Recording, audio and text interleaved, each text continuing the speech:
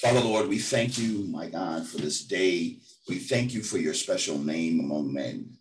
Father, we lift you up.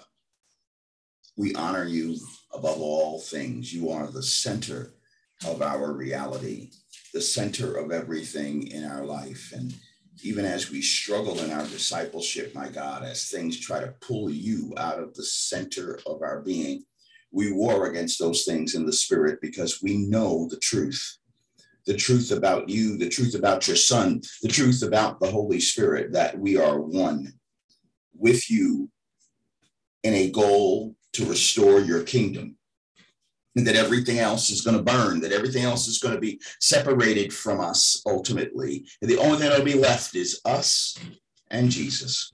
And so we thank you, my God. We pray you forgive us of our sins. We plead the blood of Jesus as justification for resting in your love, justification for announcing ourselves as sons and daughters. And Father, we pray against the wall of hostility. We pray against the demonic principalities that try to create a division between us and you. We pray against the wall that separates us from each other as well.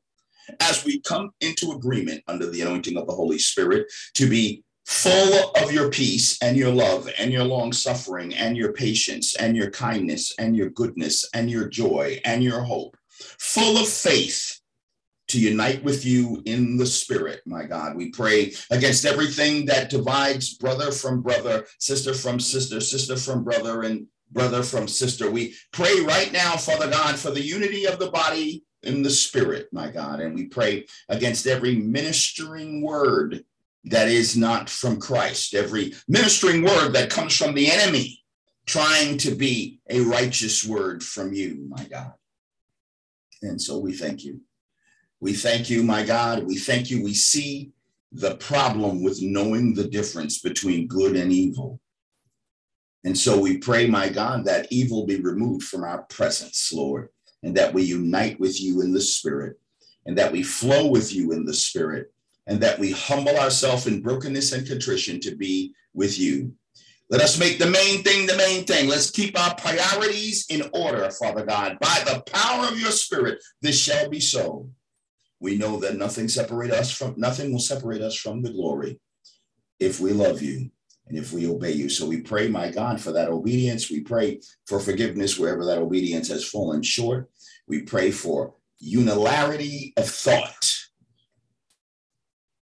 And we pray that you can help us to walk in agreement in the spirit. In Jesus' name we pray.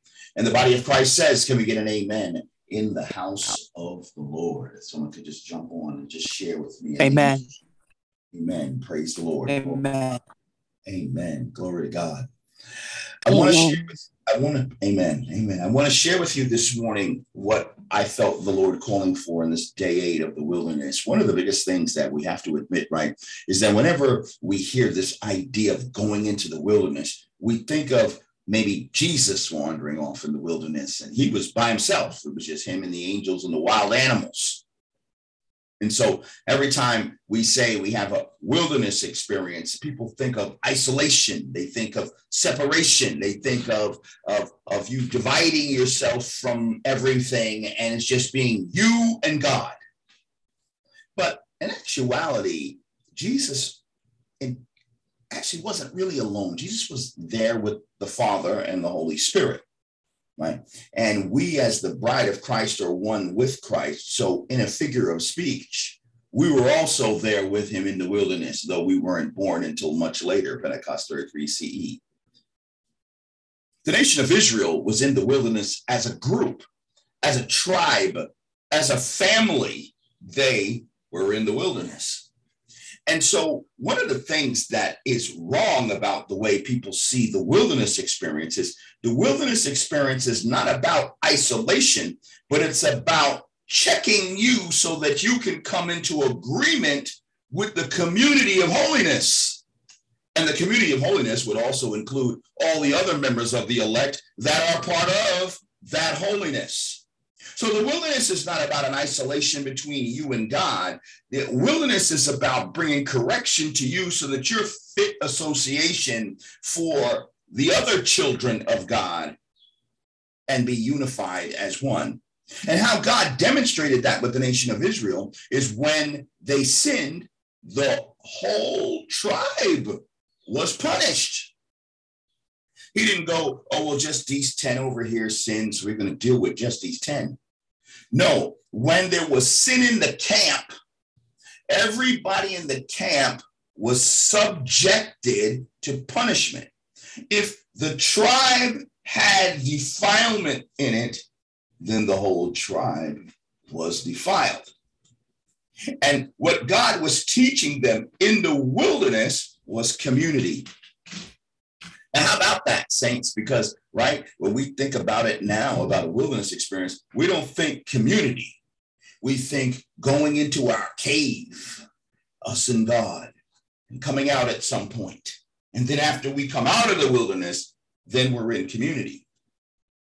And I understand that to some point, and to some extent it has its place. But one of the things that should come out of you coming out of the wilderness is that you're in better agreement with the body of Christ.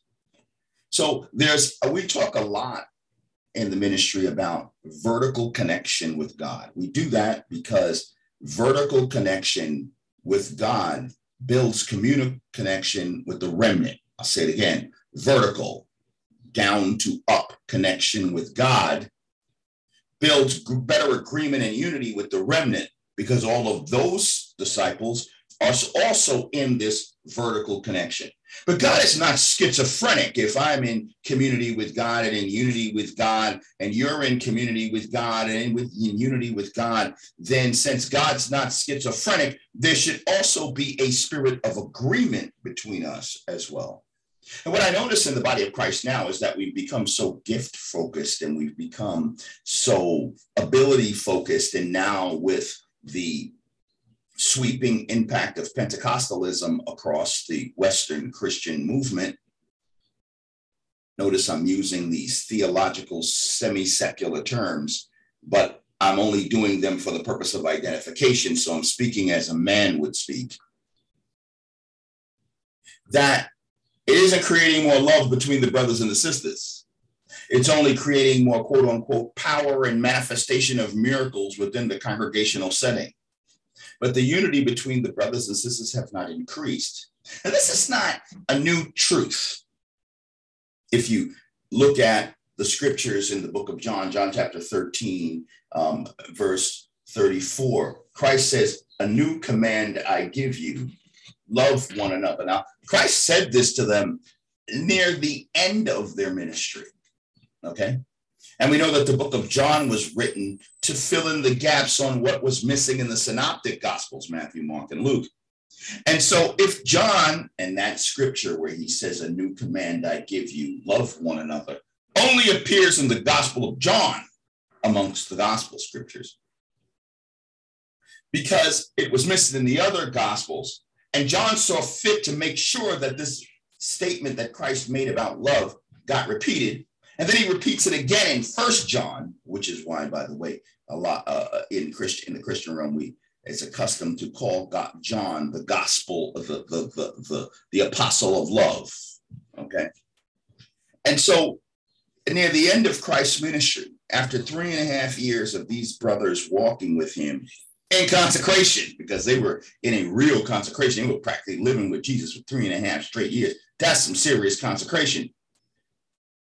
He was like, at the end of all this, you've raised people from the dead, you've rebuked demons, you've done miracles and healing, and you've seen me still the waters. After all that, I still got to tell you that I'm going to give you a new command. Now, all the other commands should have also led to this love.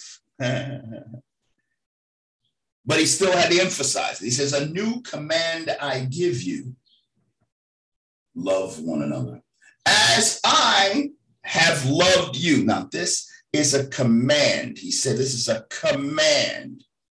"As I have loved you, you must love one another." Now, most of us, when we go into the wilderness, love is not our measuring stick when we come out. Maybe we've been struggling with some sin, and because we have some distracting activities going on in our life, we haven't really been able to give that sin enough attention to shut it down. And we feel like God has called us in a wilderness experience so we can get a deliverance in a specific area, so we can overcome a struggle or overcome a character trait flaw, or overcome some problem in our being that affects our ability to be successful, or overcoming some emotional shortfall that exists within our mortal being. And we measure the wilderness by how well we've succeeded at overcoming some of these things for ourselves when we come out of the wilderness. But what if we measured coming out of the wilderness by how much better we love one another?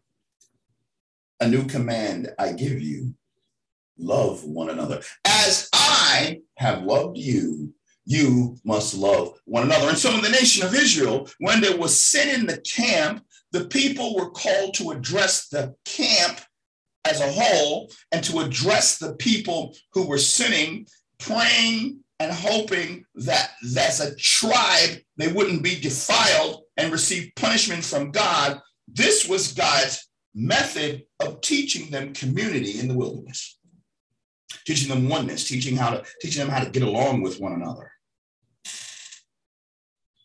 Because God's not schizophrenic. You know, I used to say this. I don't do this. I don't say it much anymore, but maybe we'll go back to saying it. But whenever I'm dealing with someone with conflict resolution, and I'm counseling souls in conflict resolution, one of the things I tell them is, okay, understand this. When you're in disagreement with another disciple, one of three things is in the works.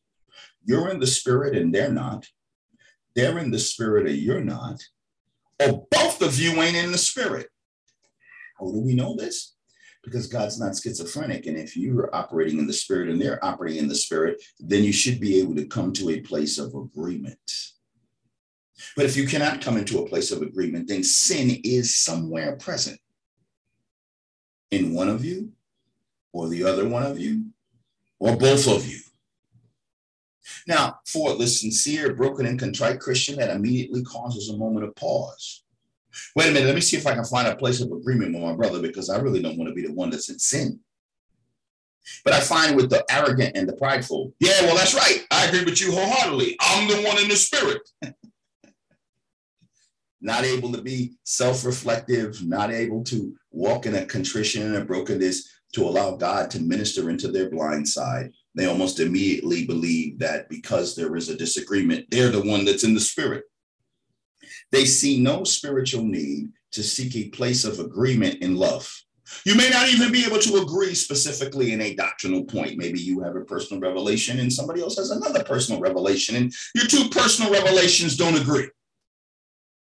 But one thing you should agree on, because it's a command, that we love one another. I can't tell you how many times I'm on social media and two brothers start talking and they don't agree. And instead of trying to find a place of agreement in love, they send each other to hell. One sending the other one to hell, the other one sending the other one to hell. And I'm like, is that really the direction this conversation needed to go?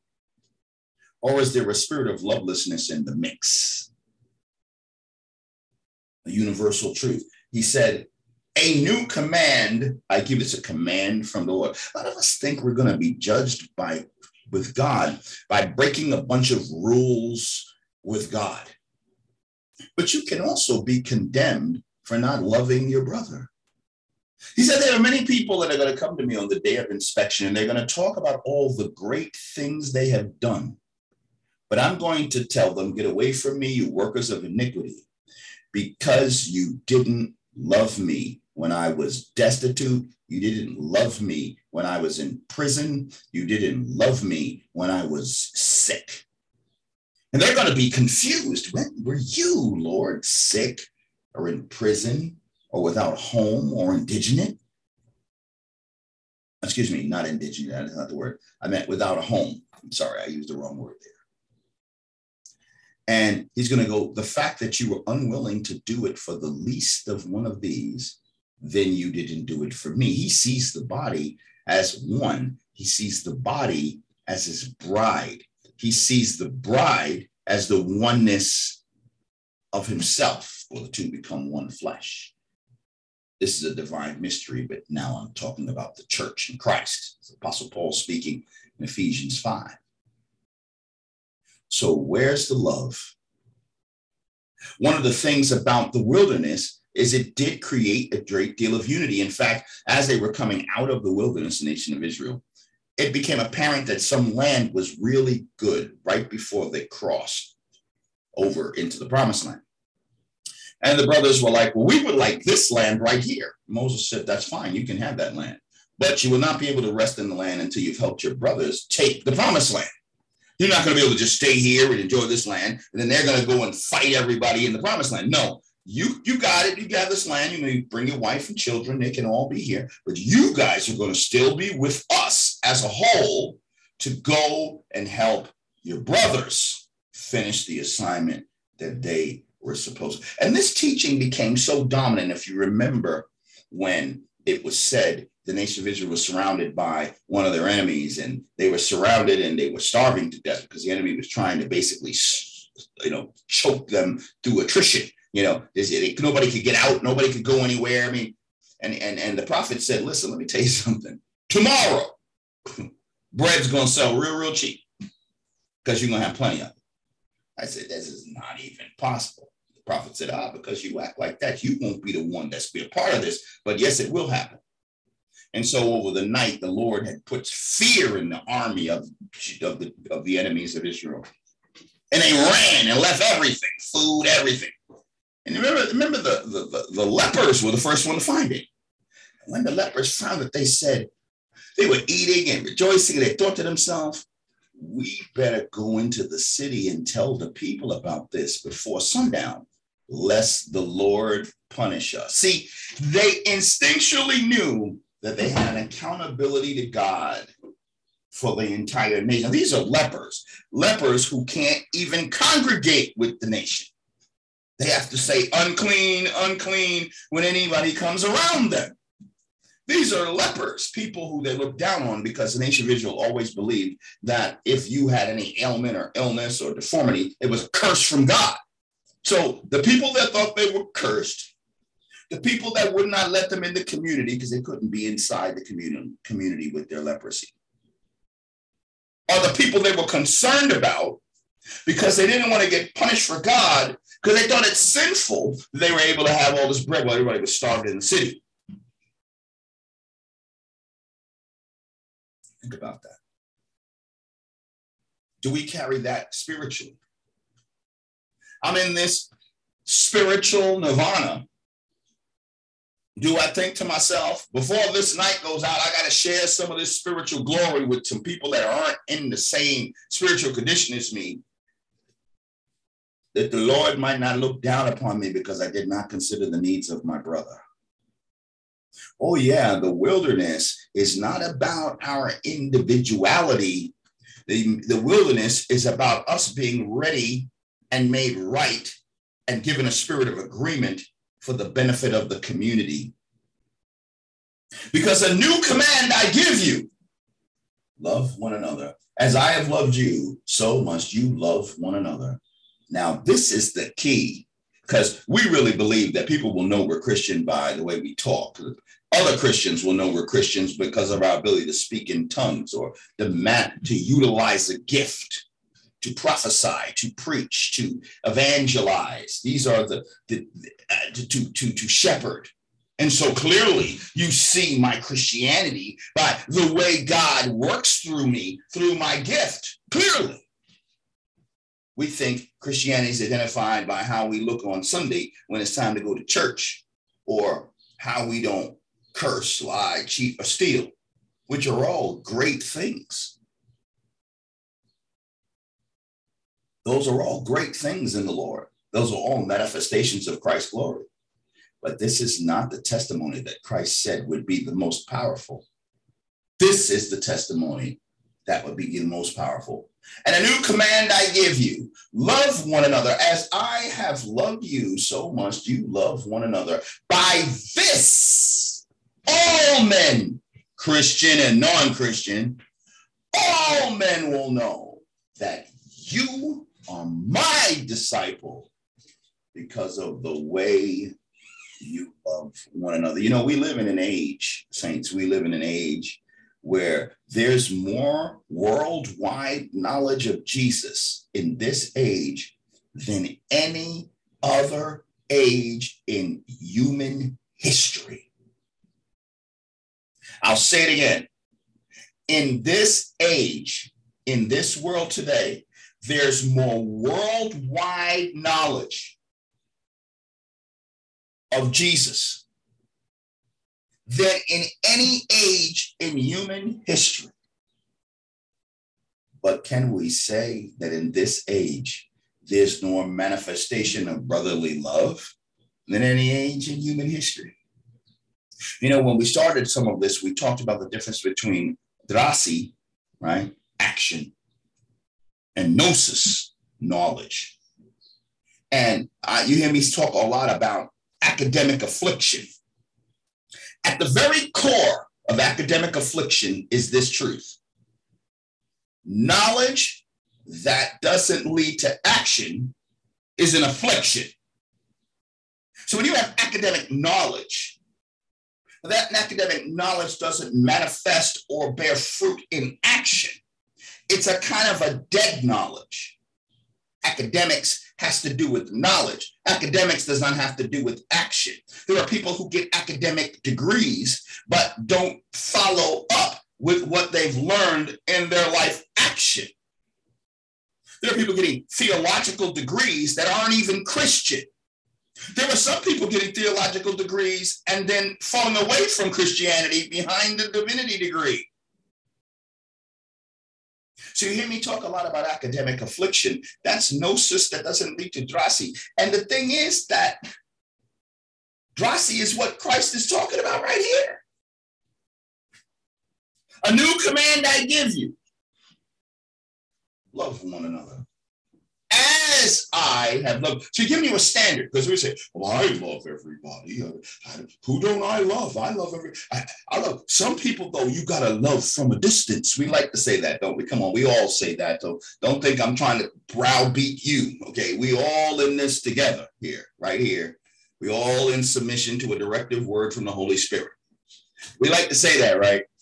Some people you got to just love from a distance, but I love everybody.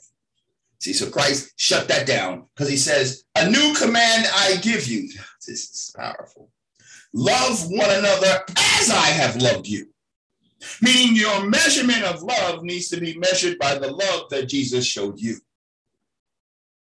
And the testimony of his love, which took him to the cross. Now, there's all different kinds of love. And so we don't want to create a situation where you feel like you got to go to the cross for somebody else's family. The Bible, there's all different types of love. Christ went to the cross for all mankind. Husbands, you're called to go to the cross for your wife, first and foremost. But in its appropriate space, do we have a right love for the church? Some of us think love means me, my family, and my local congregation, which makes sense because, you know, you have a lot of false disciples and false Christians out there. If you don't know somebody's walk and they proclaim to be Christian and you try to show them all this abundant love and then you come to find out that they're really a swindler, you're going to end up all traumatized and all busted up. So there is a need to use caution and wisdom. But you should always be erring on the side of love, not on the side of lovelessness. You should always be erring on the side of love as opposed to bitterness, lovelessness, or resentment, or condemnation. Are we loving as Jesus loves? And there's always different ways to love those who are lost, because loving the lost requires a certain measure of wisdom as well. And so there is a wisdom that goes along with this love. But are we learning the maturity of righteous love? Or have we just given up and just said, basically, listen, it's a tough world out here. Everybody ain't who they say they are. And I'm just going to take care of me and mine, and that's it. That is not loving the way Jesus loves, and that is not going to leave the testimony that Jesus requested be left. Your prophesying aren't going to leave that testimony. Your evangelizing is not going to leave that testimony. Your pastoring is not going to leave that testimony. Your apostling ain't going to leave that testimony. Your prophesying ain't going to leave that testimony. Your tongue speaking ain't going to leave that testimony. What's going to leave that testimony is the power of your love for the community of the believers and the world. So while we're in this wilderness experience, we had a lesson 6, which talked, I don't know if you guys checked your email. I sent you something on day 6. We were supposed to go through Matthew 5, 6, 7, and 8, right? And then we were supposed to ask ourselves what God was talking to us about. And then we were supposed to make a decision what we were going to do about what God was talking to us about from those scriptures. And then we were supposed to potentially share it with one other person and to hold ourselves accountable to this truth. So I'm going to share mine. 3 things that I believe that God is calling me to. Restoring my passion. My love in my earlier days is greater than my love today. So restoring my passion for the kingdom, emphasizing greater consistency in my walk. May your yes be yes, your no be no, or you'll be condemned. And to live out this scripture, to love one another. So I had to share it with at least one person. I shared it all with you. And this is going to have to lead to drasy, right? Because some actions. Hallelujah, glory to God, hallelujah. What about you? In this wilderness season, will you take on the challenge to stay consistent and passionate to love properly according to the directives of God, not retreating into our own little defense system to protect ourselves, but to actually love and to learn how to mature in love so that we love properly as Jesus loved. When you step out on the street in the community, do you take responsibility for the salvation of people? Do you take responsibility for the salvation of your neighbors? Do you take responsibility for the salvation of your local community? Do you take responsibility for the salvation of your city, your state, your country, your continent, the world? Do you take upon the burden like Christ took to love the world? Or have we isolated ourselves into our little pocket? And that's the little realm we work in. God's called you to something greater. An ambassador represents his country to anyone who would dare come. If you show up at anybody's embassy, it'll be full of all the things from their country. And if you meet the actual ambassador, he's going to sit there and he's going to talk to you about his country. He's going to explain the greatness of his people. And here we are, ambassadors of Christ. Now, I'm sure everybody can't get into everybody else's embassy, but I'm sure every embassy's got their little webpage and they've got their little way that they're talking to the world about their country. How are we talking to the world about ours? Do you walk into that job thinking in yourself, I might be someone's last hope for Jesus? Let me keep my eyes open. Let me keep my ears open. I have a ministering word that might have to be given. Or have we retreated into our own little private corner? And, now in the face of potential persecution from the different social sectors of the world now that hate Christianity, everyone is very apt to want to retreat into their corner because now you could be accused of hate crimes, or you could be accused of abuse, or you could be accused of discrimination, or you could be accused of all kinds of things. Everybody's anxious to retreat into their corner. But, God does expect that light to shine, regardless of the laws that man passes. Are you ready to love as Jesus loved? Are you ready to obey the new command that for us is now thousands of years old? Let's take that commitment into this wilderness encounter. And let's let God minister to us individually in this area so that we can improve in the testimony of the kingdom. Father, Lord, we thank you for your word. We thank you for your special name among men. We thank you for the glory of Christ, which shines above us. May we stay the light of the world. May we stay a light on a lampstand. May we stay the salt of the earth. Let us not lose our saltiness, my God, that we may be worthless and be thrown out and trampled on by men. And give us wisdom and discernment so that we know the process of properly loving one another and the world, even as Christ did. We thank you for these things, Lord, in Jesus' mighty name. And the body of Christ says, can we get an amen in the house of God? Amen. Amen. Amen. Amen. Glory to God. Have a great day, saints. You all too.